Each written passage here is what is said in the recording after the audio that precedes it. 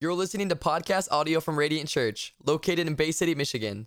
For more information on Radiant Church, you can check us out on www.radiantbc.com or follow us on social media at Radiant Bay City.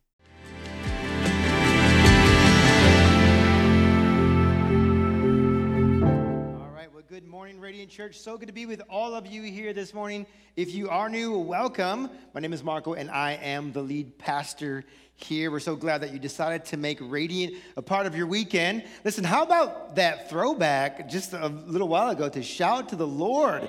Come on, someone was blessed by that this morning. Man, such a good time of being in God's presence in worship. Well, listen, today we're in part number 2. We started this message series last week entitled Living Free, Finding Freedom in Christ. And no matter where you're at in your journey with Christ, all of us really face these sins or sometimes these negative, destructive thought patterns. They can be destructive habits that we face, that we battle with, that we wrestle with continually. In the old King James Version, it says it like this: the sins which doth so easily beset us.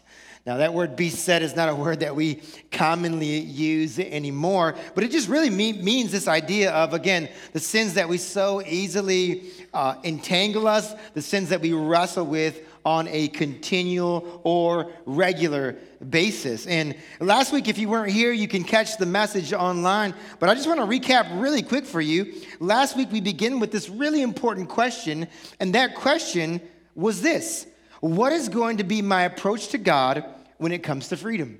What is going to be my approach to God when it comes to freedom? And we discovered that there are really just two ways of approaching God. One way is what we call the tree of life. And the other approach, or the second approach, is what we call the tree of the knowledge of good and evil. And of course, it shows up in the book of Genesis. This is where we get it from. Let me just show you an illustration to help me emphasize my point here. You can see that on one side is the tree of life. And the tree of life, listen, is really characterized by what? By life-giving relationship with God. It's about loving God, knowing Him intimately, and being loved by God. And this is the tree that we want to live from. On the other side of that is the tree of the knowledge of good and evil. And that tree is characterized by religious obligation, learned behavior, dead religion. We could even add to that sort of religious ritualism or religiosity. This is void of life, and it's all about more like rules and just religious behavior, but void of life, void of a relationship with God. And we want to live as people, listen, who live from the tree of life. And how we approach God when it comes to our freedom will make all the difference. It will make all the difference. Now, when it comes to these two trees, I want to come back to that at the very end of my message. So just hold on to that, because we'll come back and we'll learn how can we take these trees, these two different trees, how are we supposed to actually sort of practice this out, living from the tree of life that is, okay? But this morning, what I want to do is I want us to open our Bibles to the Gospel of John. We're going to go to John chapter 8. John chapter 8, and there is a conversation that Jesus is having with many of his followers. And then the religious rulers of that day begin to respond. And then there's somewhat of a debate that happens between Jesus and then the religious rulers of that day. And we're going to begin in verse number 31. I'll give you a bit of context, and then we'll continue on in verse number 42. So verse 31, here's what it says. To the Jews who had believed him, Jesus said, "If you hold to my teaching, you are really my disciples. Then you will know the truth, and the truth will set you free." So Jesus talks about, listen, that if we're going to find freedom, obviously it comes through a relationship with him, with Jesus. Jesus calls himself in John 14, he is the way, the truth, and the life. So knowing the truth in Jesus Christ leads us to freedom. And then the Pharisees in this conversation, they respond with a bit of antagonism, and they actually begin to say, you know what, we've never been a slave to anyone, which is kind of comedic. It's a bit funny, honestly, because if you look at the history of the Jewish people, they were, of course, slaves to the Egyptians in the past, but that's a different story. And words are exchanged between Jesus and the Pharisees, and they end up claiming that they have no other father but that of who is God. They say, our only Father is God. But then Jesus calls them out, and he begins to speak on their true origin, where they actually come from. And then we see this in verse number 42. So let me flip there, read just a few verses. Jesus said to them, if God were your Father, you would love me. For I have come here from God. I have not come on my own. God sent me. Why is my language not clear to you? Because you are unable to hear what I say. And then Jesus says this, you belong to your father, the devil, and you want to carry out your father's desires. He was a murderer from the beginning, not holding to the truth, for there is no truth in him. When he lies, he speaks his native language, for he is a liar and the father of lies. And we're going to end right there. And I want us to just take a few moments. We are going to pray together, and then we will continue with the rest of our message this morning. Father, we love you, and we're so grateful to be in your presence, God, to gather in your name, to worship, to hear the scriptures proclaim, Lord. And we just pray, God, that you would just soften hearts today, that you would draw men and women and children to you. Lord, really just open blind eyes in this place, Lord. We're so grateful for the work that you're already doing, that you've already done to soften our hearts through worship. Now, continue to lead us and guide us by your Holy Spirit, we pray. We will give you all the praise for it. And Father, we pray that you would indeed set captives free this morning from the lies that we believe, which all of us have believed a lie to some extent or another. And so we pray, Holy Spirit, come and open our eyes, come and convict our hearts, and that we might repent from sin, that we might cling to Jesus for life and find freedom in him. We pray this in Jesus' name, amen. You know, when it comes to the devil, or the idea of the devil, many people in our culture picture this. And you can see this behind me, this little cute little image of the devil. And some of you are laughing. It's just fun, you know, kind of innocent, you know, a little mischievous even. You know, the devil, he's on one of our shoulders, tempting us to maybe stretch the truth just a little bit. But for the most part, I mean, nothing that we really need to be worried about, nothing that we truly need to be concerned with, because after all, the devil really is just a figment of our imagination. That's what a lot of people in the world today believe. But when we look at John chapter 8 and the words of Jesus, this is not what Jesus believed about the devil. Not at all, actually. I want to just point out three quick things. I mean, there's a lot to say about the devil. We could do a whole hour. I don't want to give him any glory, but the idea is we learn many things about who the devil is, and that's a different sermon for a different time. But I want to just pull out three things that we learned quickly this morning. Number one, we learned this: the devil is real. The devil is real, right? So contrary to popular culture, he's real. He's not just a fictional character.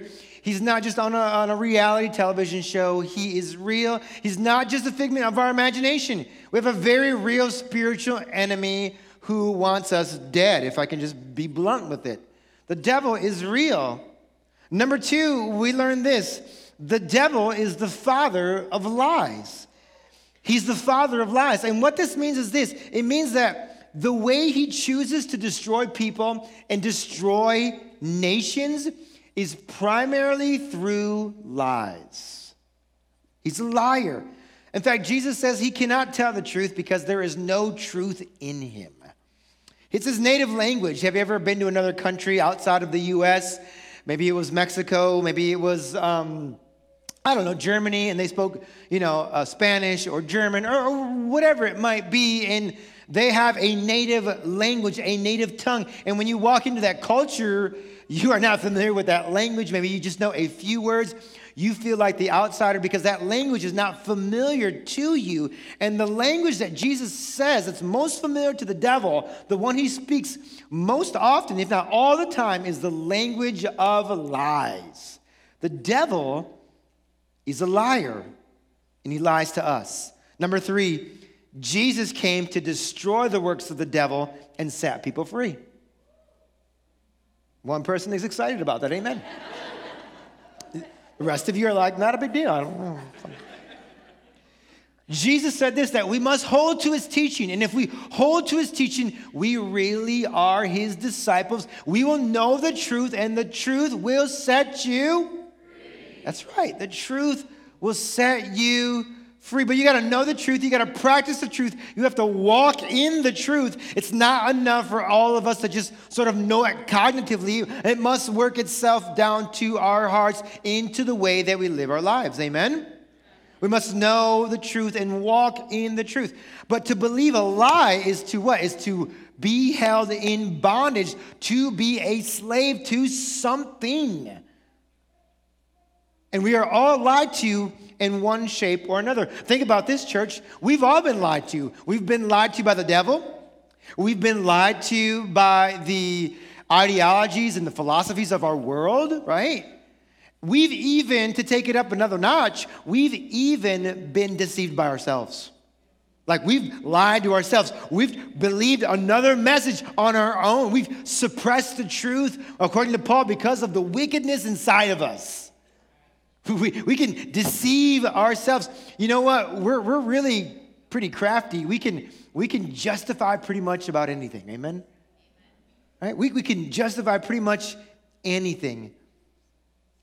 I love what John Mark Comer says in his book, Live No Lies. He says this, our fight with the devil is first and foremost a fight to take back control of our minds from their captivity to lies and liberate them with the weapon of truth. This is your weapon right here, right? Amen, church? This is our weapon to know the truth, to live by the truth, to meditate on this truth day and night. And so this morning, listen, a part of what we're learning here is this idea that we're going to expose the lies of the world, expose the lies of Satan himself.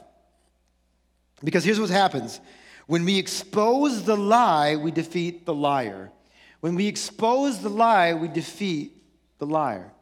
Now, let me just give you one more implication, because I know we don't often talk about this, but another implication of the fact that the devil is a liar is the fact that we as believers must forsake all lying ourselves or stretching the truth. And sometimes I've learned in pastoral ministry, and I know that maybe we have good intentions, but a lot of Christians can stretch the truth, and they're a little white lie because they just want to be nice. And I'm not saying you need to be mean. I'm not saying you need to be a jerk to your friends or to coworkers. No, you don't need to do that. That's not what I'm trying to say. But the gospel calls us to what? To speak the truth and love.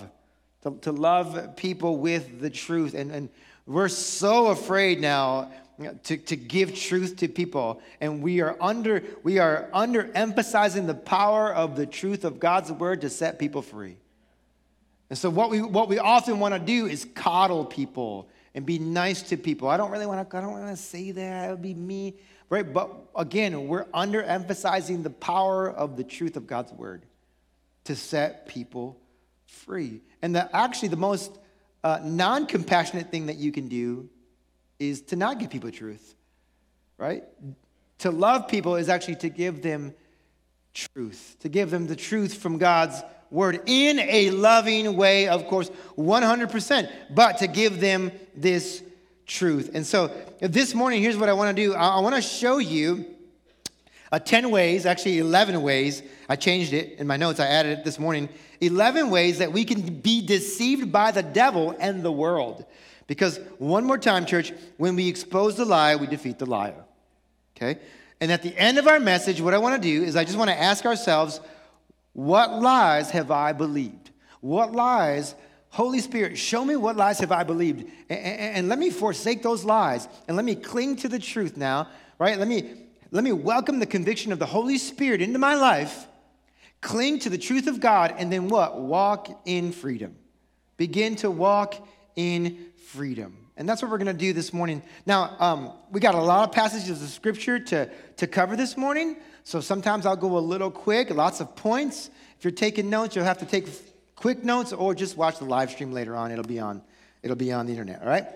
All right, well, lie number 1, church, believing that having an abundance of money and possessions will make me happy. Believing that having an abundance of money and possessions will make me happy. Luke 12:15 rather. And then he said to them, watch out. This is the words of Jesus. Be on your guard against all kinds of, what does it say? Greed. Life does not consist in an abundance of possessions. This is the words of Jesus. Here's what I've learned. I've learned that even in Christian circles that some Christians will live beyond their means because they believe that it will make them happy. Right? They live beyond their means because they think it will make them happy. They go into an inordinate amount of debt because they think that more stuff will make them happy. Sometimes even in Christian circles, here's what we do. We spend more money because we want to have the appearance of wealth so that other people will accept us. Or we want to fit into that group of friends over here that they're way beyond what we make, but we're trying to fit in with that group of friends, and so we spend more money. We buy things we don't really need, right? So that this group of friends on this side will accept us and receive us. So we're trying to use wealth, or the appearance rather of wealth, to be accepted, to be liked, to be loved by other people. I've seen so many people do this. Maybe you heard Dave Ramsey. We talked about this class that Financial Peace University. Dave Ramsey once said this, that we buy things we don't need with the money that we don't have to impress people we don't like. Point taken, Dave Ramsey. Point taken, right? Hey, listen, it's okay to have nice stuff. I like nice stuff, and I'm not here to bash nice stuff. That's not the message. The heart behind the message is what really counts. It's okay to have nice stuff. It's not okay for nice stuff to have you. Let me just ask you a few questions and then we'll move forward. Are you trying to fit in with your friends through money? Don't raise your hand. That'll be awkward. Are you hoping others will accept you because of your appearance of wealth? What about this one? This is going to sting. Are you robbing God of the tithe for more toys like vehicles and boats and campers and other stuff?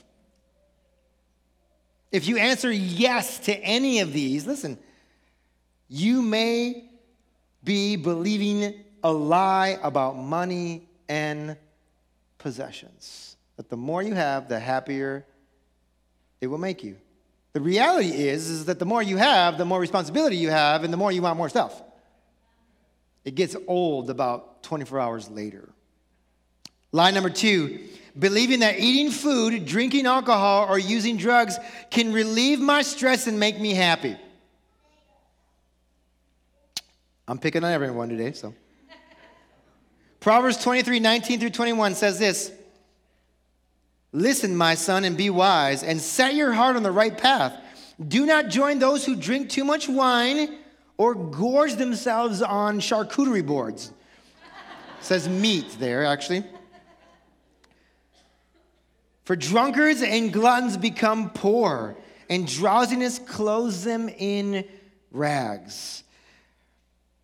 Listen, we all need to relieve stress, but overeating, drunkenness, drug use, those are all destructive patterns of sin that can destroy our lives, right? We need to recognize this. These coping mechanisms, here's what they do. They offer temporary relief, but they leave us permanently enslaved.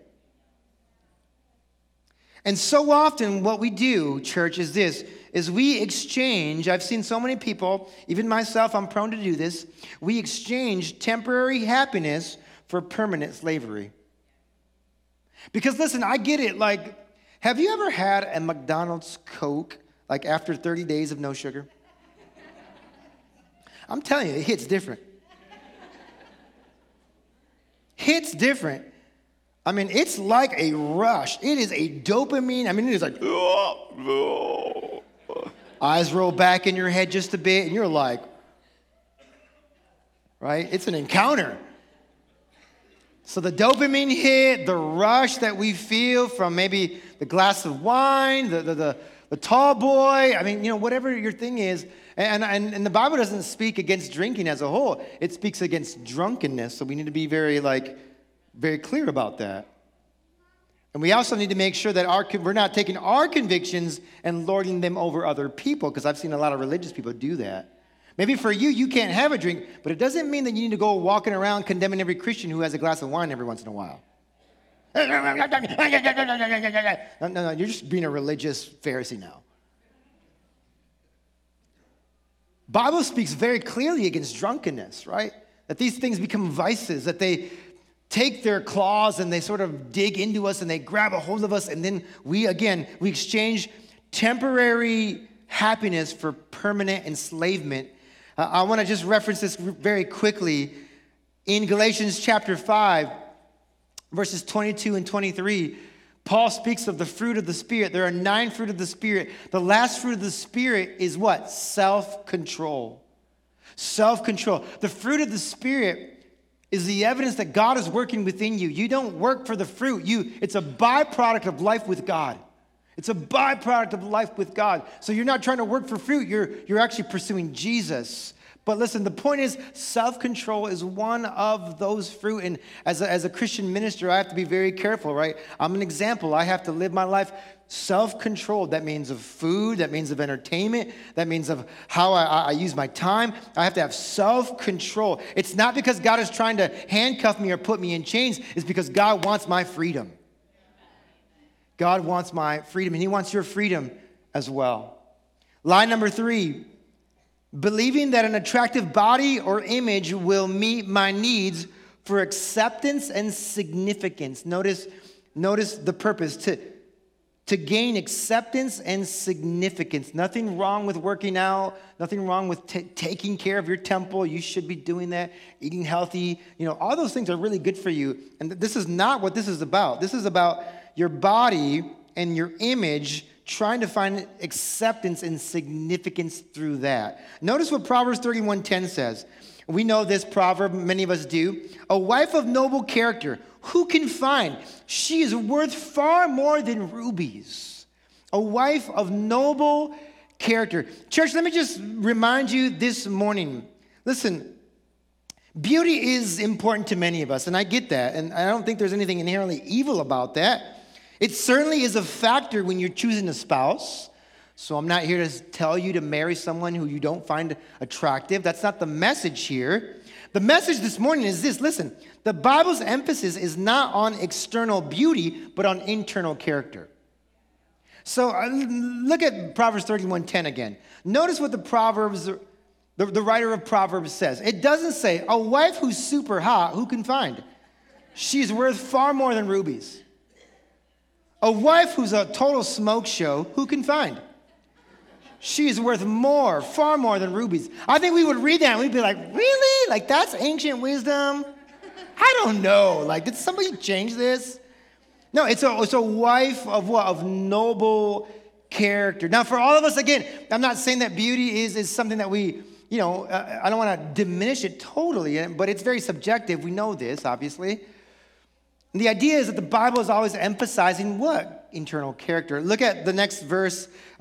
Fast forward in Proverbs 31, if you'll put that up there. It's verse number 30. Here's what it says. Charm is deceptive, and beauty is what? It's running away from you. It's fleeting.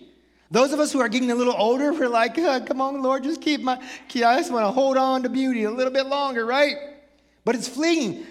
And then it says this, but, which shows contrast in the text, but a woman who fears the Lord is to be praised. Fears the Lord. It's not talking about external beauty, but internal character. And so our significance in our worth, listen, can I just be honest with you? Like, looking back on my life, my image changes. Like, I gain weight, I lose weight, I look pudgy here, I look skinny there. It's like, our image changes like constantly for the rest of our lives. And so we just can't put all of our eggs in that basket, right? We can't look for significance and self-worth merely in how we look on the outside, but we should emphasize our character as being shaped in the image of Christ. That's where we find our self-worth. Amen, church? Line number 4, believing that I can associate with bad company and not become corrupted. Woo, I'm coming for you this morning. Believing that I can associate with bad company and not become corrupted. 1 Corinthians 15:33-34. Paul says, do not be misled. Bad company corrupts good character. Come back to your senses as you ought and stop sinning. For there are some who are ignorant of God. I say this to your shame. Can I just tell you this morning, the reason why we have small groups here at Radiant Church is not because we think it's a trendy idea. It's not because we think, oh, you know what, these are what other churches, about 500 to 600 people do as well, so we should do it. We should do the same thing as they do. No, we understand and realize the value of what? Of Christian community. And the idea is this, is that you become like the 5 people you hang out with the most. Now, I know some of us will kick back on that idea just a bit, but it's true. There is something about the relationships that we have and those who are closest to us that we become more and more like them. This is why it's so important that we choose our friends carefully. Young people, hear me this morning. If you're in high school, if you're in middle school this morning and you're here in the service, if you're watching online, please, please, please choose your friends carefully. Choose your friends carefully because they can make or break you. The idea is this, is that when I hang around people of great faith, people who share faith stories of how God has moved in miraculous ways in their lives, man, you know what happens to me? My faith increases. Glory to God. My faith gets bigger. I trust God more when I hang around people of faith. When I hang around great leaders like Pastor Mike Popenhagen or Pastor Lee, and I get around these great leaders, right? Man, my vision grows significantly. My capacity to dream bigger grows, just gets significant. Why? Because I'm becoming like the people I'm associating with. How many of you know that the opposite is also true? Right? When I hang around negative people, man, I become more cynical. When I hang around negative Nancys, I become more pessimistic. I start to not trust God as much as I used to. Like, I don't know if he's going to show up. He's not going to. Can I ask you a question? Who are you spending most of your time with? Who are you spending most of your time with? Your closest friends, church, will either propel you into the future or bury you into the ground. And so you have to decide, what do you want your future to look like? Now, I get the kickback. Pastor Marco, though, Jesus hung around sinners all the time. No. Wrong. Correction. No, Jesus ministered to sinners. He hung around his disciples. He ministered to sinners, but he hung out with his disciples. In fact, Jesus' inner circle, his posse, his homies, James, John, one more, Peter. These were his disciples that were closest to him. He spent most of his time with them so that they could be more like him. And so choose your inner circle very carefully and don't buy into the lie that you can hang around anyone and not be changed. Don't fall for that lie. That's a lie. It's garbage. Lie number 5, believing I can sin and suffer no negative consequences. Believing I can sin and suffer no negative consequences. Hebrews 3:12 and 13. The writer says this. He says, see to it, brothers and sisters, that none of you has a sinful, unbelieving heart that turns away from the living God. But encourage one another daily, as long as it's called a day, so that, here's the reason now, so that none of you may be hardened by sin's deceitfulness. Many people today in our world believe this. You know what? As long as I'm not hurting anyone, I can live however I want to live. I'm not hurting anyone, Mom. It's just me and him. No, that's garbage. That's a lie from the pit of hell. From the pit of hell. Your sin always hurts those who are closest to you. Your sin always has ramifications for those who are nearest to you. Not only that, sin's deceitfulness has a way of what? Hardening our hearts. And the more that we sin, the more our hearts become callous to the voice of the Holy Spirit.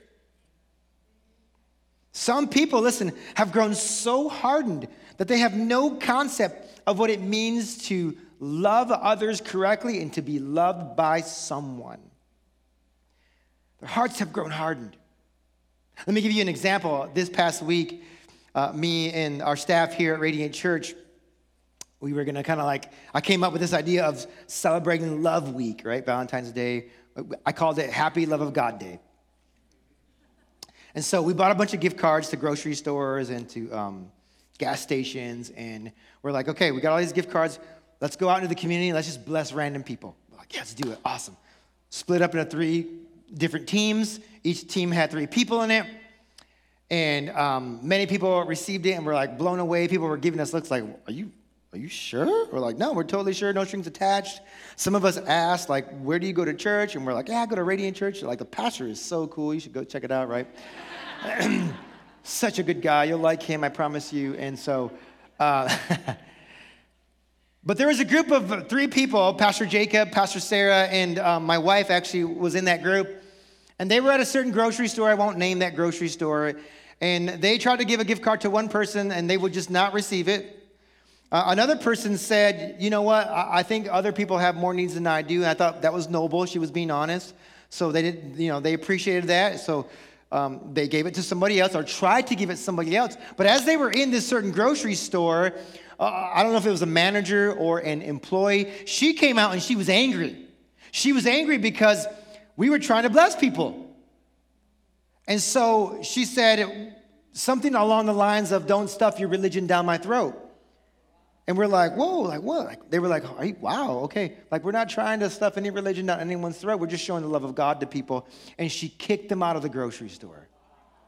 Now, listen, I don't know. Maybe she was just having a terrible day. So I'm not here to throw her under the bus. What I'm here to do is give you an example that, listen, her heart was hardened.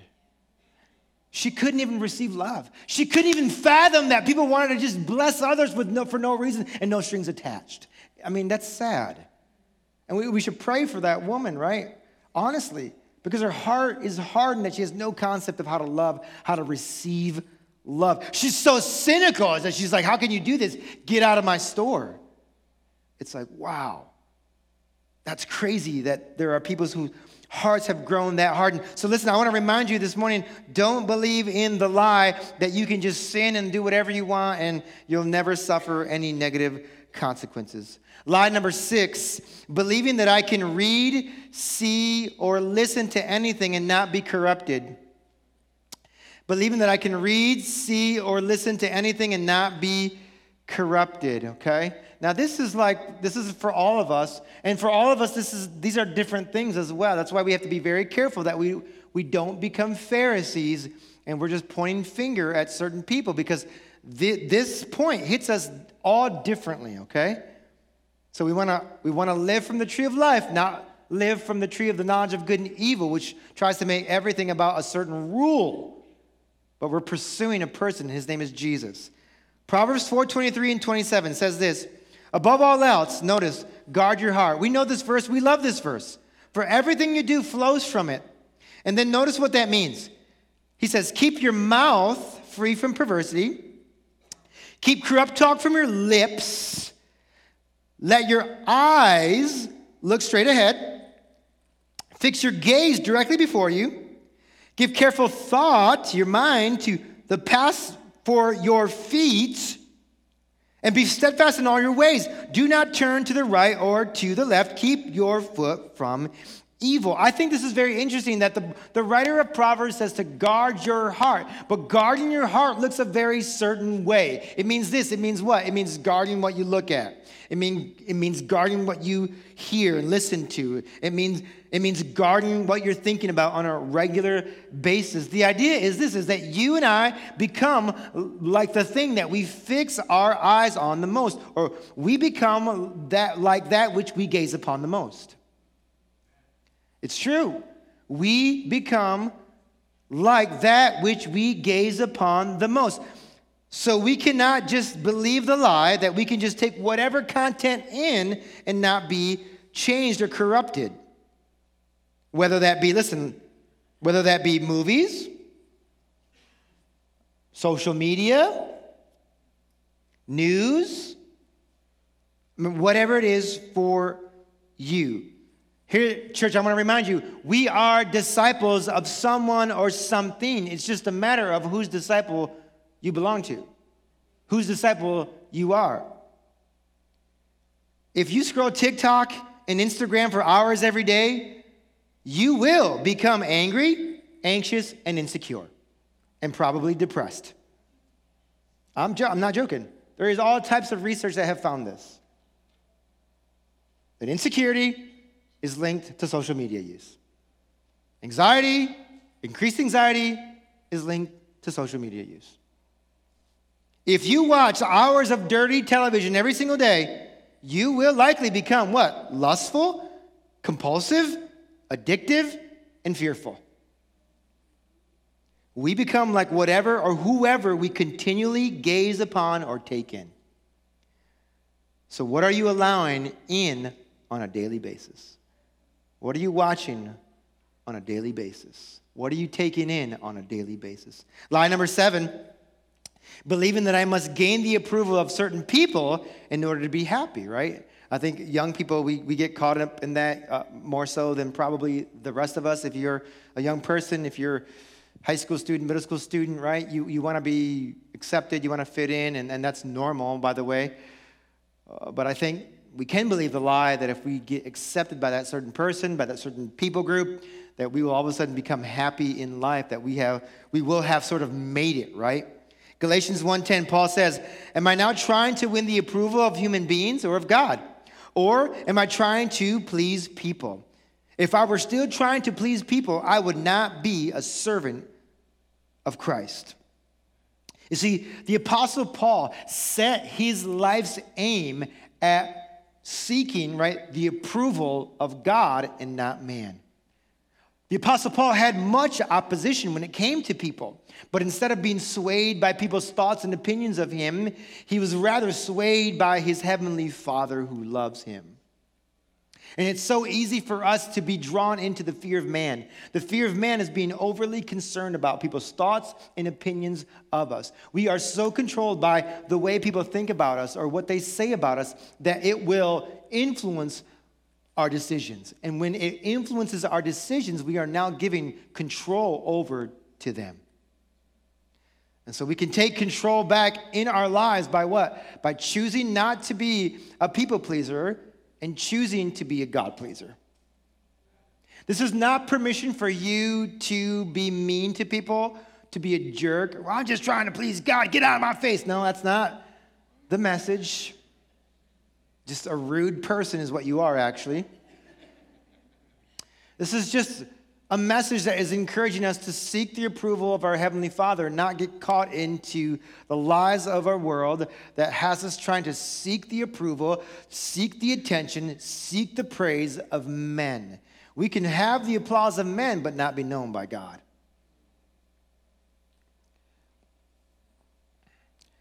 Lie number 8, believing that I must measure up to certain religious standards in order for God to accept me. Here we go here. Here's an example of the tree of life and the tree of the knowledge of good and evil. Are we just pursuing rules for rule's sake, which is the tree of the knowledge of good and evil, or are we pursuing a person who is Jesus Christ, and he's shaping and forming us and molding us into his image, right? Galatians 3:11, Paul again, clearly no one who relies on the law is justified before God. He says, because the righteous will live by what, church? Faith. The righteous live by faith. The righteous don't live by adherence to rules. Now, I'm not diminishing that at all. Not at all. I'm not diminishing obedience. I'm just saying that we're not made right by that. We're not justified by that. We're justified by our faith in Jesus Christ, not adherence to a moral law. We're saved by grace through faith, and this is a gift from God. James also says this. He says, whoever keeps the whole law and yet stumbles at just one point is guilty of breaking all of it. James 2, verse 10. So if you say, I'm going to live by the law and I'm going to adhere perfectly to the law, but then you just break one small fraction of the law, the Bible says it's the same as you just breaking all of it. It is a burden that you will never, ever be able to carry and to maintain. No, the righteous, listen, those who are justified because of their faith in Jesus Christ. We believe that he did the work. He did all the lifting for us, and now we trust in his finished work at the cross. Lie number 9, believing that there are many paths to God, and Jesus is only one of the many ways. John 14:6, Jesus answered, I am the way and the truth and the life. No one comes to the Father except through me. You see, right now in our world, religious pluralism says that all ways to God are equally valid, or all religions are valid, or maybe even this, all religions are true. This is what religious pluralism believes. But Christianity is exclusive. The invitation is for everyone, of course. But it's only through one person, and that's through Jesus. Again, Jesus says, I'm the way, the truth, and the life. Many people in our world will say this, all paths lead to God. But that cannot be the case. That cannot be true. The only way it could be true is if all religions taught the same thing about God, which they do not do. In fact, most of the world religions contradict other religions to some degree or another, which means that they can all possibly be true. It's just a logical fallacy. The idea is some who will swing to the other side will say, well, guess what? All religions are equally valid, but all religions are false. There's no religion. There's nothing right at all. But again, why couldn't one particular religion be true? And there are many arguments on that side, and I don't want to get lost in the forest, but if Jesus is the only way, which that's what we believe as Bible-believing Christians, one of the biggest objections that I often hear that I've heard before is, what about those who have never heard of Jesus, right? What about those who have never heard of Jesus? Well, I think one of the answers is us. They're supposed to hear it through us.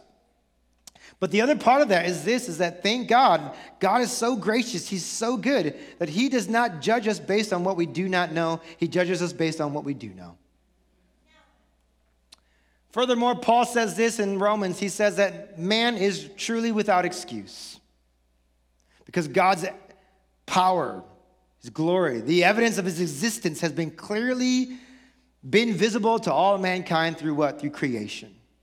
We can look at creation and know that something made that. God exists. Paul actually says this as well, that all mankind has the ability. They know that God exists through what? Through moral law, through the existence of their conscience. Furthermore, Paul says this, he writes this to Timothy, 1 Timothy 2, 3, and 4 in the New Living Translation.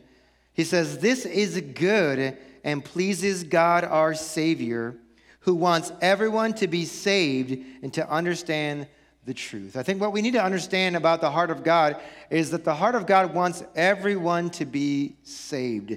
He's not just trying to figure out who we can send to hell, who we can burn up, who we can strike with lightning.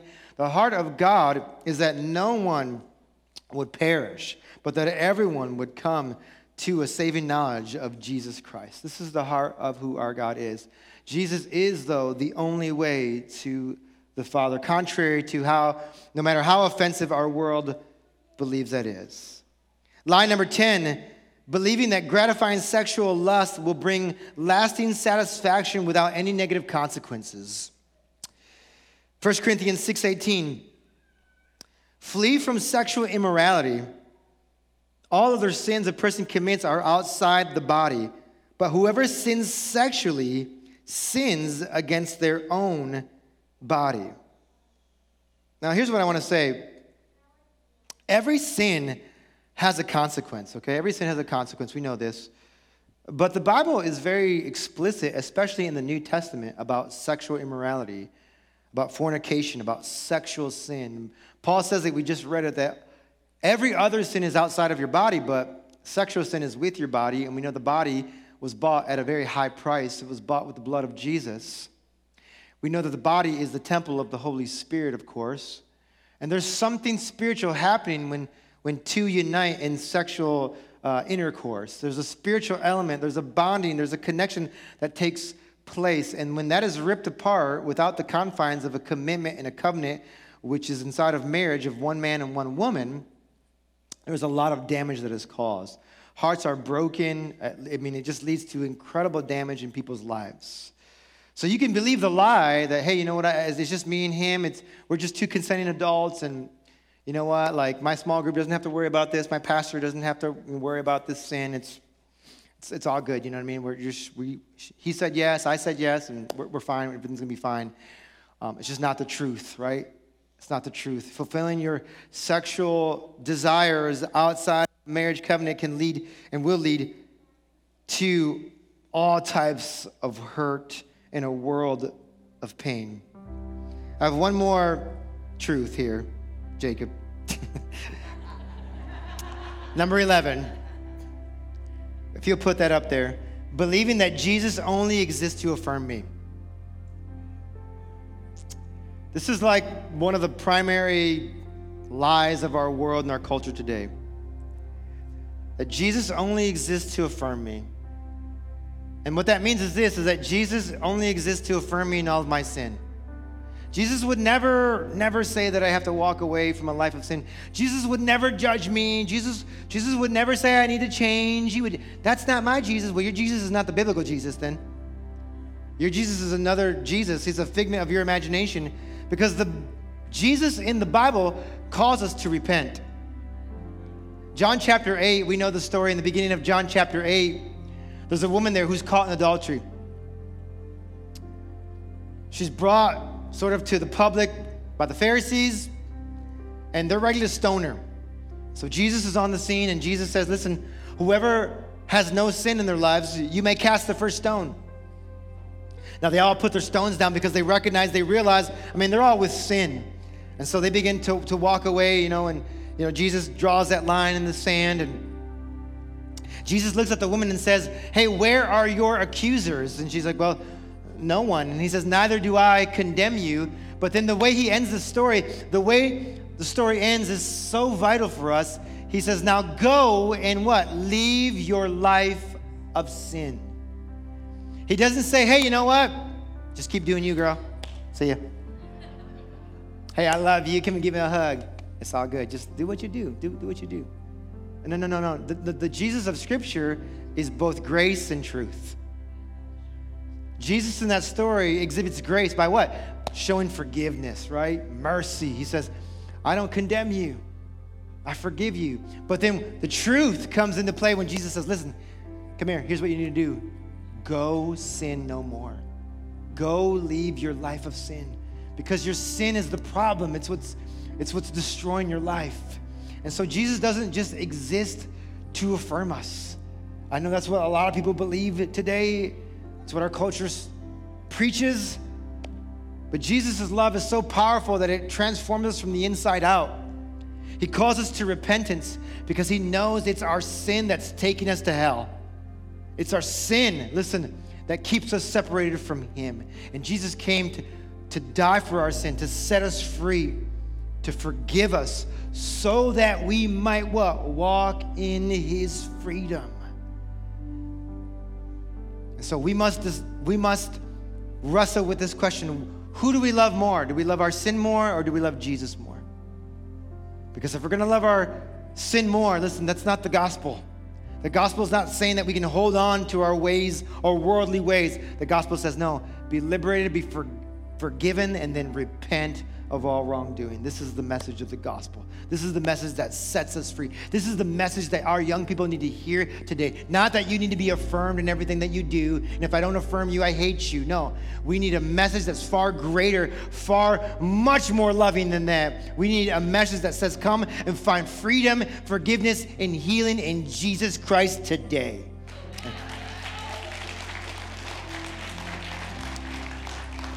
And church, we're going to go ahead and close up our time. Let me just ask you a question. Are there lies that you've believed? What lies have you believed? As you look back on what we talked about, these 11 different points, what are the lies that you've believed? Here's what I want you to do. I want you to renounce those lies. Renounce those lies. Turn away from them. Cling to the truth found in God's word and begin to walk in those ways. And I know it's much easier said than done, and I get that. Again, I'm not naive. I understand it takes much more than a sermon for people to be set free, but I believe truly today that you can be set free by the power of the Holy Spirit, that he will show you what lies you are believing. He will turn your heart to begin to walk in newness of life, in his truth. And one last thing, let me just say this. I talked about this, that I would close the message by coming back to the two trees. So let's do that right now. Let me show you the two trees at work here, and I want you to choose life. The tree of life, listen, brings conviction, which is good, because conviction leads to change. And we need to change, right? God calls us to change. But the tree of the knowledge of good and evil only leads to what? Condemnation. Condemnation. And condemnation only leads to what? Shame. So church, here's what I want you to do. I want you to choose the tree of life, which brings conviction, which leads to change.